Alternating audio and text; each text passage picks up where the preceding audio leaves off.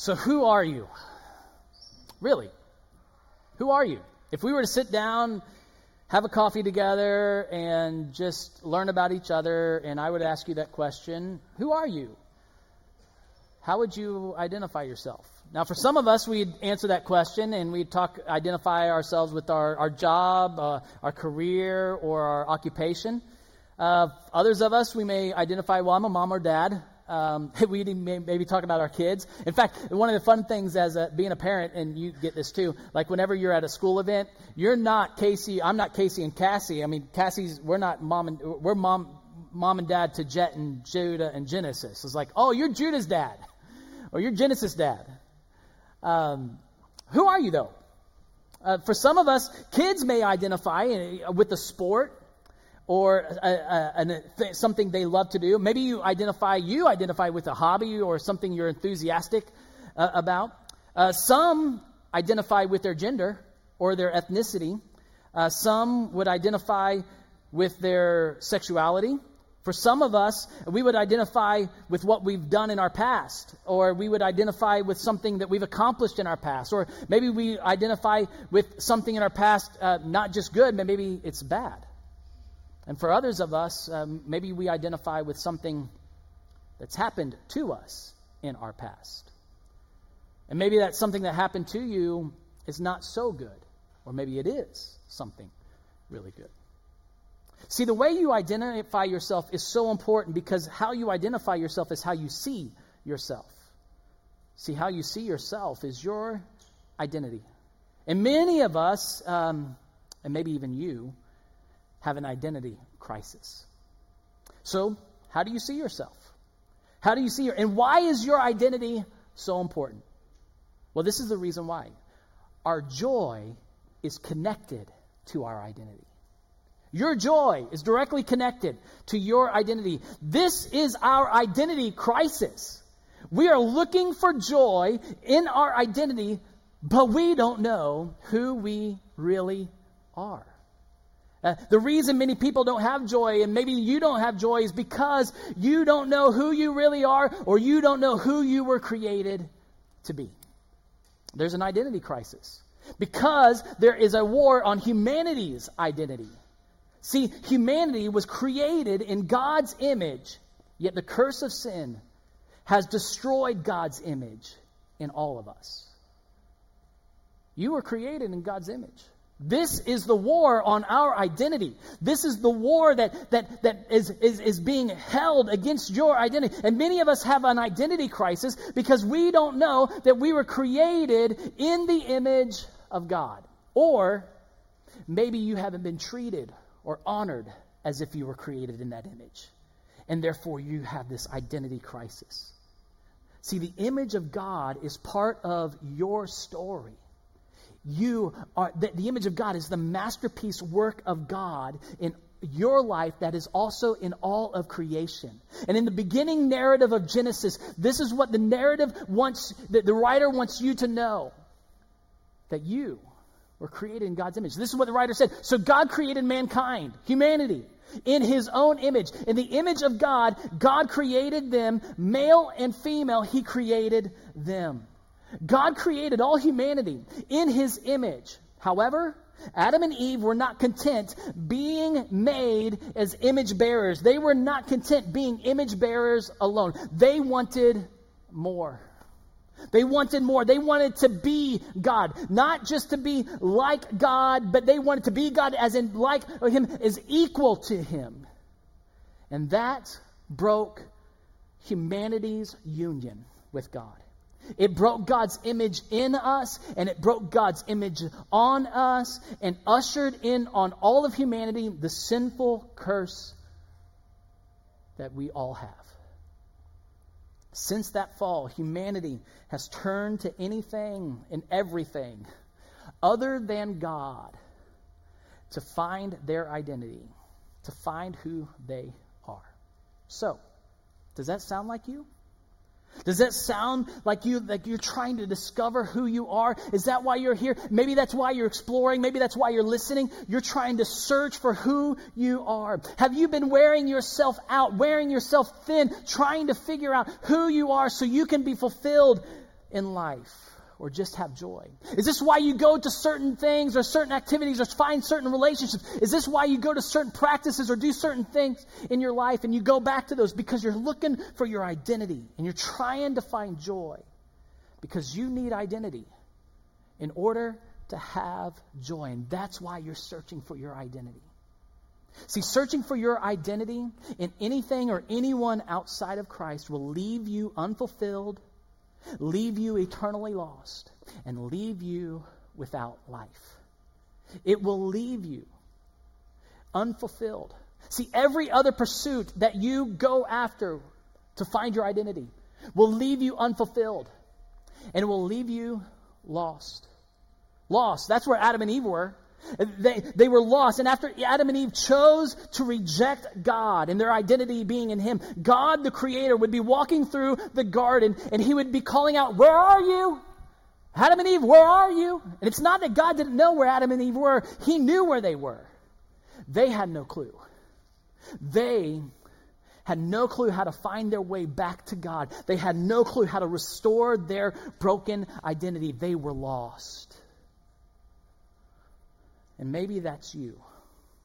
Lost and searching for ways to restore your broken identity. And if so, the kingdom of God is good news for you. See, the kingdom of God is good news for those who have lost their identity and therefore lost their joy.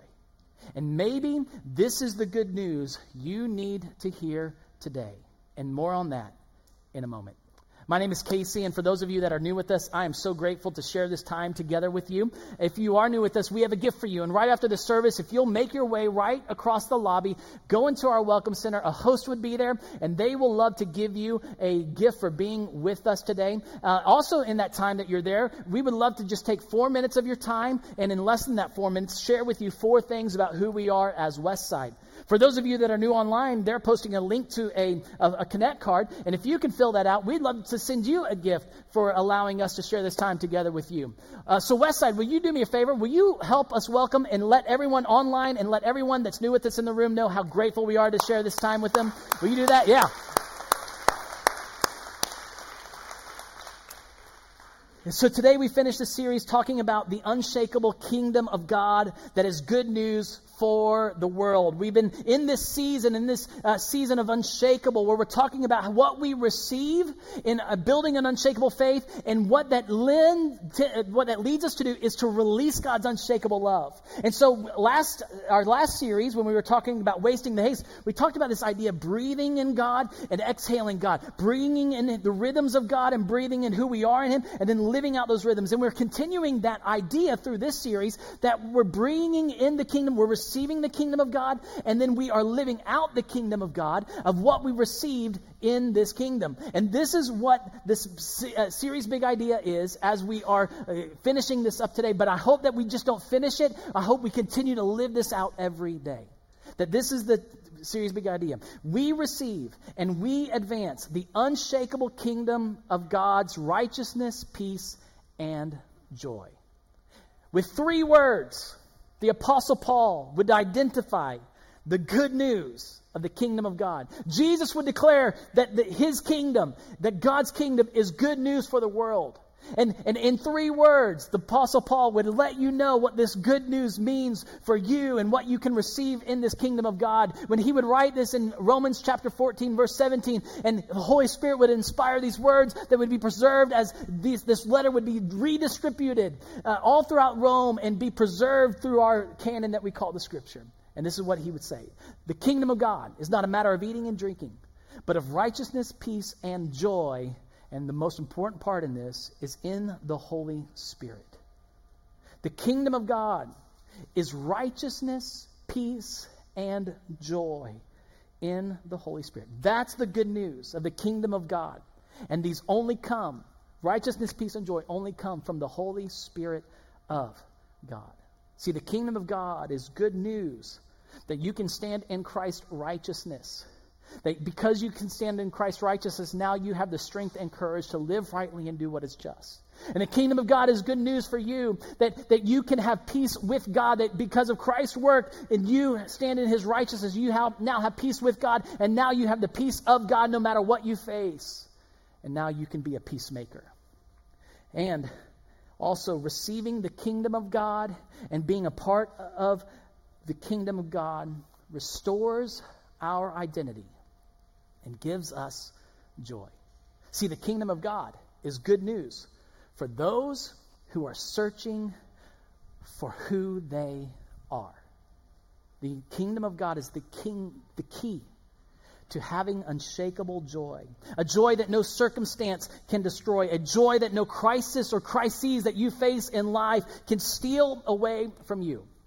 An unshakable joy doesn't come any other way, only through the kingdom of God. So we must ask this question: how do we become a part of the kingdom of God and receive joy that this kingdom of God gives us through the Holy Spirit?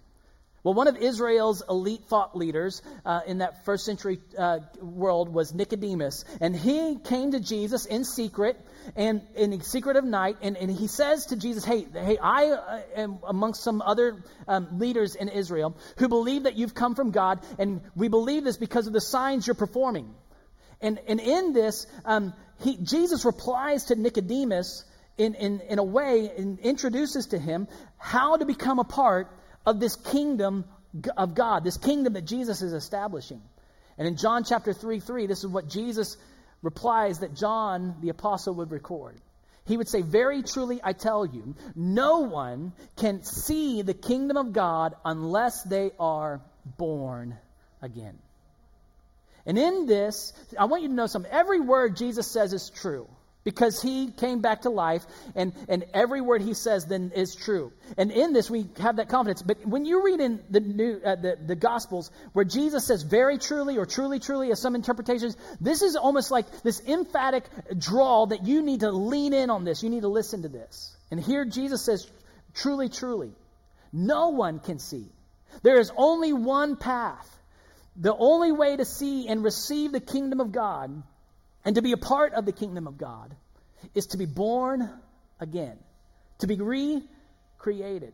And Nicodemus doesn't understand this. He can't comprehend how one can be born again. And maybe you can't comprehend how can one be born again. Maybe you, like Nicodemus, could be confused as, okay, so how does one become born again? And Nicodemus goes so much that he asks Jesus, say, how can one return to their mother's womb? I mean, that's a pretty good question to ask. And Jesus says that being born again is only something that the Holy Spirit of God can do. And it can only happen, and it can only occur in your life through what Jesus has done for you. See, it would be 13 verses later where John would pen the most recited words in all of the biblical text, the most published words in all that we have in Scripture. And in that text, he would declare how we become a part, that how it is even possible to be part of the kingdom of God. When he would say, "For God so loved the world that he gave his one and only Son, that whoever believes in him will not perish, but have eternal life." See, from the beginning of John's writing, he had been building his readers up to understand what Jesus came to do, to bring them into the kingdom of God by giving them new life, or being born again. So how is one born into the kingdom of God? If we know that this is what we need to do, how do we get there? Well, in the opening of John's gospel, John tells us clearly how one is born again. And this is important. In fact, these two verses I'm going to share with you are verses I believe you need to memorize. Every Christ follower need to memorize. And this is what John 1 verses 12 and 13 says. "Yet to all who did receive him, to those who believed in his name, he gave the right to become children of God, children born not of natural descent or of human decision or a husband's will, but born of God." Do you see how John introduces being born again to his audience? The only thing that you can do to be born of God or to be born again is to accept it, to receive Jesus as your Savior and to receive your place in the kingdom of God, that you receive your place, that God has given you the right to become a child of God. That you didn't earn this. You have to accept this. See, this is the difference. And John clearly identifies this. That you don't earn this. That Jesus is the only one who can give you the right to become a child of God. He's the only one who can give you the right to be a child of God. But you have to receive this and you have to accept this. You cannot do anything in your effort to earn it. And you know the other thing is you cannot do anything to disqualify you from receiving that right. See, we freely receive this because Jesus did all the work because that was God's will. You can't get into the kingdom of God out of your will. You can only enter the kingdom of God because it's God's will. And God demonstrated this. See, the only reason that you and I can receive Jesus and become children of God is because God willed it that Jesus would come into this world, suffer, and he would die, and he would come back to life to do the work, destroying the curse of sin on all humanity for those who receive him as Savior and trust in him as Lord, and to bring you in to the kingdom of God. Jesus taught that God's will, he would teach that God's will is secure, and that it could not be thwarted. And therefore the disciples believed something about God's will. They believed then something about God's kingdom, that God's kingdom was unshakable.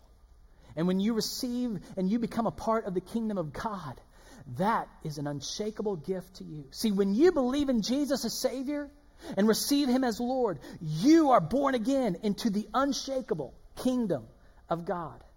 And now you can primarily identify yourself as a child of God. You can see yourself as a child of God. I see myself as a child of God. This is who I am. And nothing and not anything can destroy that. Not what people think about me, not what people do to me, not what I experience in my life, what I've done in my life. See, nothing can destroy that I am a child of God.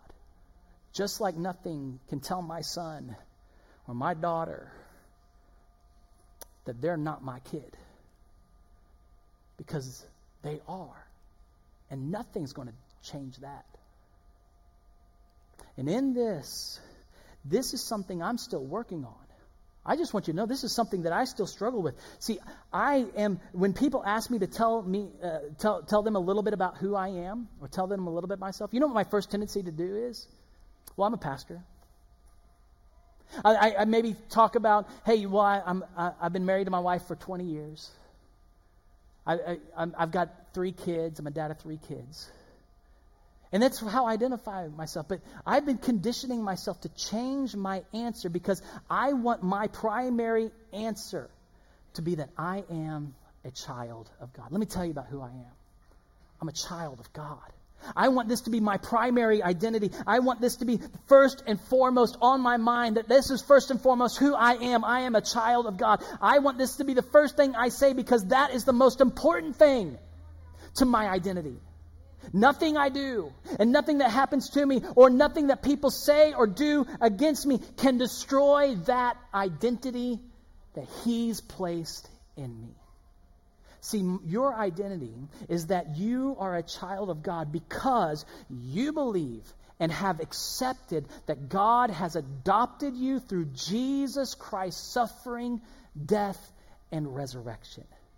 If you believe Jesus as Savior and have received him as your Lord, confessing him as your Lord, you are a child of God. So let me ask you, who are you? Who are you? And why would you want your identity to be in anything or anyone other than who you are in Christ? Why would you want your identity to be anything other than I am a child of God? Now, when the Apostle Paul would write to the persecuted church, a church that was experiencing suffering and loss and what they were grieving as they were losing loved ones and their own life was threatened, we don't understand that in America.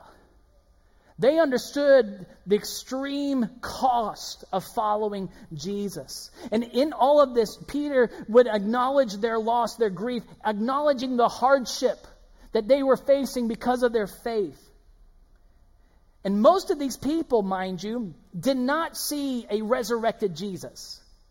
They didn't see Jesus resurrected, but they still believed. And I want you to listen to what Peter tells this people who were suffering all these things. In 1 Peter 1 verse 8, he says, though you have not seen him, you love him. And even though you do not see him now, you believe in him and are filled with an inexpressible and glorious joy. For you are receiving the end result of your faith, the salvation of your souls. In hardships, in persecution, in grief and loss, he would say, you are receiving and filled with an inexpressible and glorious joy. Let me ask you something. Would you identify that that's what you are experiencing? Inexpressible joy. Doesn't mean sorrow's not there. But are you experiencing this inexpressible and glorious joy? See, we're unlike the church in the first century because we're not as persecuted. But like the first century church, we have not seen Jesus resurrected. I mean, there were over 500 people that saw Jesus resurrected. We weren't one of them. And in this, the truth, however, remains the same for that church as it does for us as a church. See, the truth that Peter tells about that church is true for you. That to believe in Jesus is to be filled with an inexpressible and glorious joy. This is the joy of your salvation. It's unshakable. See, unshakable joy comes from knowing Jesus, knowing who you are in Jesus, and knowing what you receive from Jesus. This is the end result of your faith, the salvation of your souls. That's why you have this glorious, inexpressible joy. And if we receive this inexpressible and glorious joy, if you've received this inexpressible and glorious joy, why do we allow things to rob us of that joy? Think about this. Why do you allow the things in your life to rob you of that joy? And how do those things in life come and steal that joy away? It's because we allow our identity to be in something or someone else other than Christ. Because our joy is tied to our identity and what we fix our eyes on and how we see ourselves. And when we put our eyes on anything outside of Christ, our joy can be stolen away from us. See, your joy comes from your salvation. That you are a child of God who is in the kingdom of God. This is the end result of your faith, salvation that brings you joy. And why would you then look for joy or search for joy in anything other than that? This is the good news, that you can have a sustaining, fulfilling, and rewarding joy because of you being a child of God. And why do we look then for joy in anything or anyone that gives us a broken promise to give us joy? See, any other promise to bring you joy will only be temporary, and it's only a broken solution that cannot bring unshakable joy. See, Jesus gives us some good news about the kingdom of God and what his joy is. In John chapter 15, he's preparing his disciples to go to the cross as he goes to the cross, and he's giving him these last words and this incredible teaching. And he tells them, as the Father has loved me, so have I loved you. Now remain in my love. If you keep my commands, you will remain in my love, just as I have kept my Father's commands and remain in his love. I have told you this so that my joy may be in you and that your joy may be complete. My command is this: love each other as I have loved you. Jesus clearly defines here the pathway to joy. And it's that we remain in him. Do you know why your joy that you have, and sometimes I have, and often have, is temporary? It's fleeting. It's here today and gone tomorrow. It's because of a couple things. One, we haven't remained in Christ, and because we haven't remained in Christ, we can't receive his joy. And joy is fleeting when our identity is in, and we're not remaining in him, but we're putting our identity is not remaining in him, but our identity is in a relationship. Our joy is fragile when our identity is not in Jesus, but our identity is in success, a career path, or a job. Our joy is scarce when our identity is wrapped up in the things that we have or the things that we acquire. But joy is unshakable when we remain in Christ and our identity is in him. That's when we receive his joy, and when our identity is we not only just receive his joy, but it's made complete. I want you to underline two phrases in that passage of Scripture. The first one is that my joy may be in you. That my joy may be in you. See, this is what Jesus wants to do for you. He doesn't want to give you a joy that anybody else promised. He wants to give you his joy. And that in me, underline this, that your joy may be complete. Complete. I love that word in the Greek. I've told you about this word before. It's plerou. It's my favorite Greek word. And it means this. It means fill, full. It means, in some translations, like the New Living Translation, it means overflowing. In the English Standard Version, it says that your joy may be full. Another places in the New Testament and Greek writings in that day and age, came to pass. It was completed. It's like your joy is filled, overflowing. You can't hold any more of this. And it means you cannot contain any more joy because you are full to the brim of Jesus' joy. That's the reality. And in Christ, here's the reality. You don't need anything else to bring you joy. So you don't have to pursue anything else to look for joy. You don't have to pursue anything or anyone to find that joy. You have no need of anything else bringing you joy because your joy comes from who you are in Christ Jesus. You are a child of God, and that joy overflows out of your life as you obey him, as you remain in him. And he would say, remain in me and keep my commands. This is how you do remain in me. You keep my commands. And he would re-identify what his command is, recalling what he would say in John 13, 34, and 35, where he'd say, as I have loved you, so you must love one another. See, Jesus is clear that the way to receive his joy, his overflowing joy, and fulfilling joy, is to obey him. See, your joy will overflow as you remain in Christ by obeying him.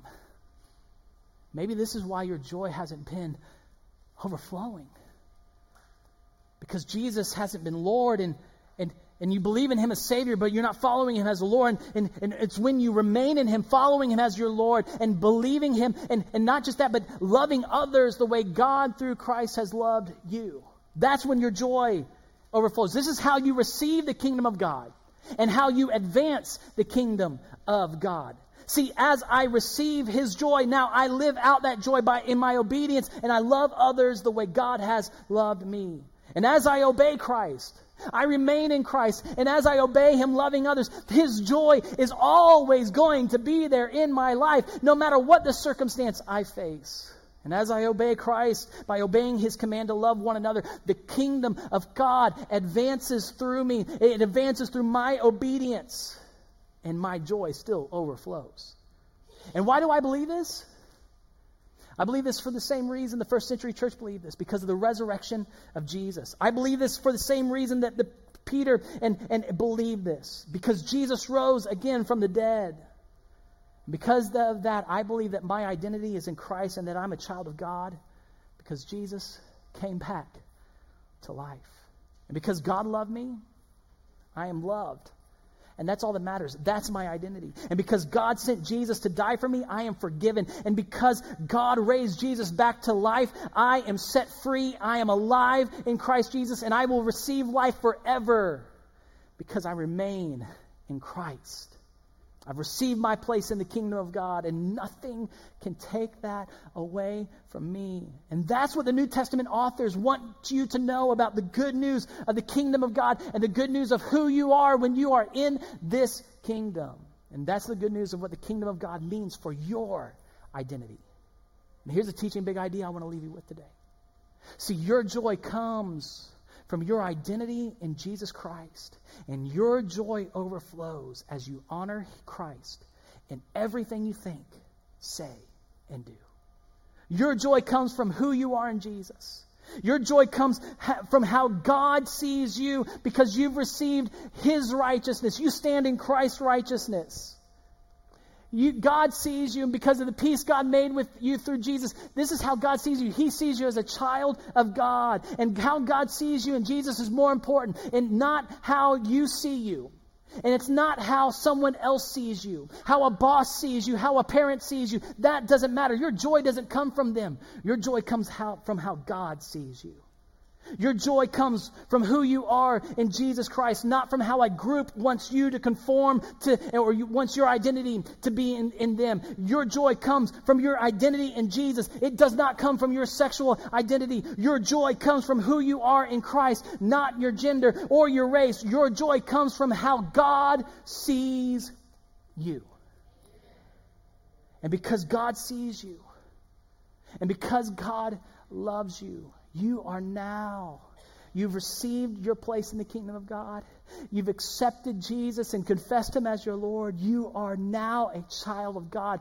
That's how God sees you. He sees you. That's your identity. And that changes everything.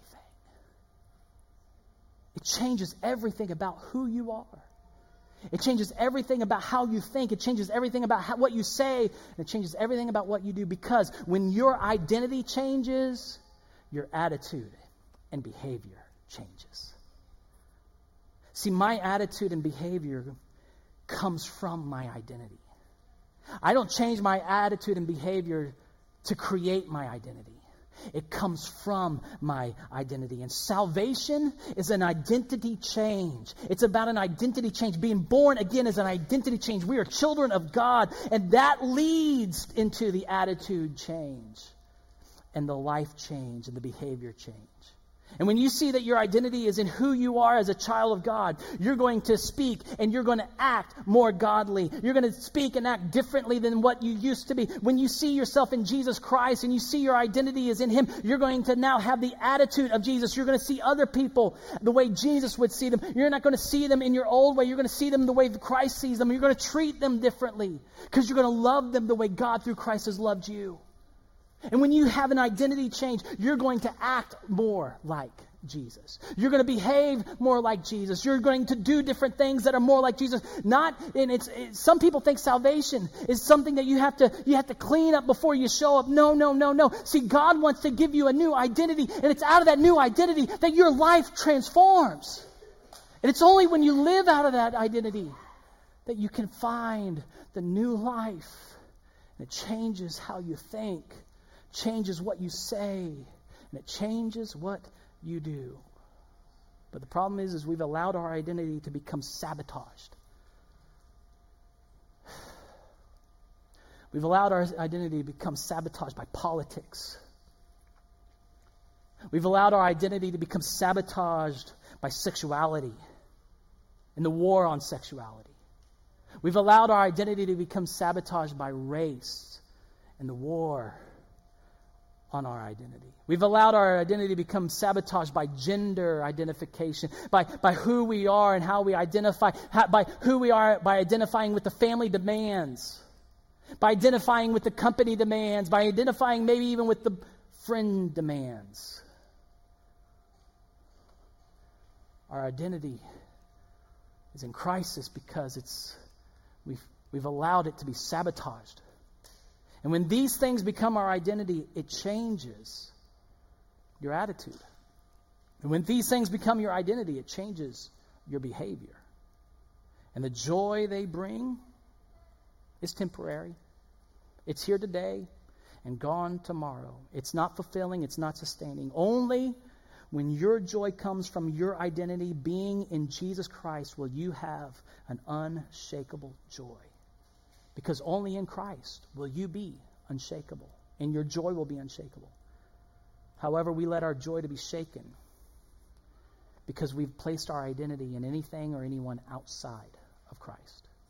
And our joy is shaken when we don't fix our eyes, setting our eyes on Jesus and letting Jesus be who we are in God and living in obedience to Him. And there's only one way to receive this unshakable joy. There's only one way to this, is we know the way to this. We know the way because God came into our world and Jesus chose to suffer, die, and He returned back to life to open the door and show us the only door to this way of life and become a child of God. And He gave us life so we can experience what is extraordinary and what nothing else can give us. He gives you His righteousness, and He gives you His peace, and He gives you His joy. This is our joy. And why would we allow anyone or anything else than to define our identity? And why would we identify with anything other than being a child of God? Now, there are those here today who need to confess that you've had an identity crisis. And today, you need to recognize you've been following Jesus. You say Jesus is your Savior. You confess Him as your Lord, but you've had a shift of your identity. And you need to realign, and you need to fix your eyes back on who you are in Christ Jesus. And you need to do that today. In a moment, we're going to invite everyone to take communion. And in a moment, we're all going to celebrate the reason we can put our identity in Christ. And so I'm going to ask you in a moment to stand, not right now, but you're going to come forward, and our host will be here. You're going to receive your two elements, the cup and the bread, and then you're going to return back on the right side of your seat. For those of you online, we encourage you to join along with us by finding a couple of something to drink and something that you can eat. And we're going to do this together. But before we do this, there are a few here today that I believe God is leading you to put your trust in Jesus. You've never done this. Maybe you've been coming to church for a while, but you've not crossed that line of faith. You've not said, I'm a part of the kingdom of God. You have not received your place in the kingdom of God. You have not trusted, received Jesus as your Savior, and you not confessed Him as the Lord of your life. See, salvation isn't about you changing your behavior to find salvation. It's accepting your identity in Christ and then following Him and letting Him change everything about you. And maybe you've been going about this the wrong way. Or maybe you've been searching for your identity in anything other than, or something other than God or other than Christ. And today He's calling you. It's like a burning in your soul and it's a burning in your heart. Today may be the day that you put your faith in Jesus. Receive Him as your Savior. Confess Him as your Lord. And allow Him to bring you into the kingdom of God by making you a child of God. Maybe that's what you need to do today. If so, I want to encourage you to pray a prayer. And they're going to post this up on the screen right now. We're going to give you space to do that right now. I want you to pray this prayer. And that prayer is this: Jesus, I'm a sinner.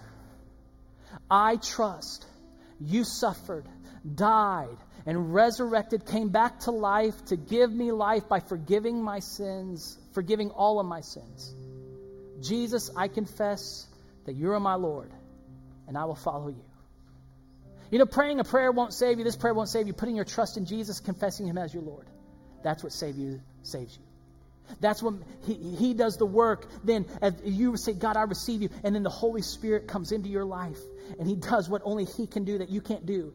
He gives you the right to become the child of God. He makes you born again. And right now, we want to give you that moment. You don't have to pray it out loud. You can just pray. Just look at the screen and pray. And we're just going to give you the space to do that right now. Will you do that? Online, maybe you need to do this.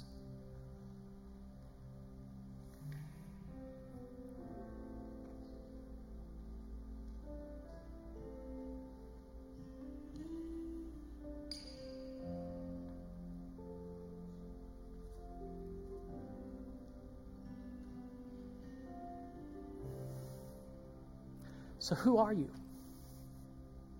For those of you that just prayed that prayer, who are you?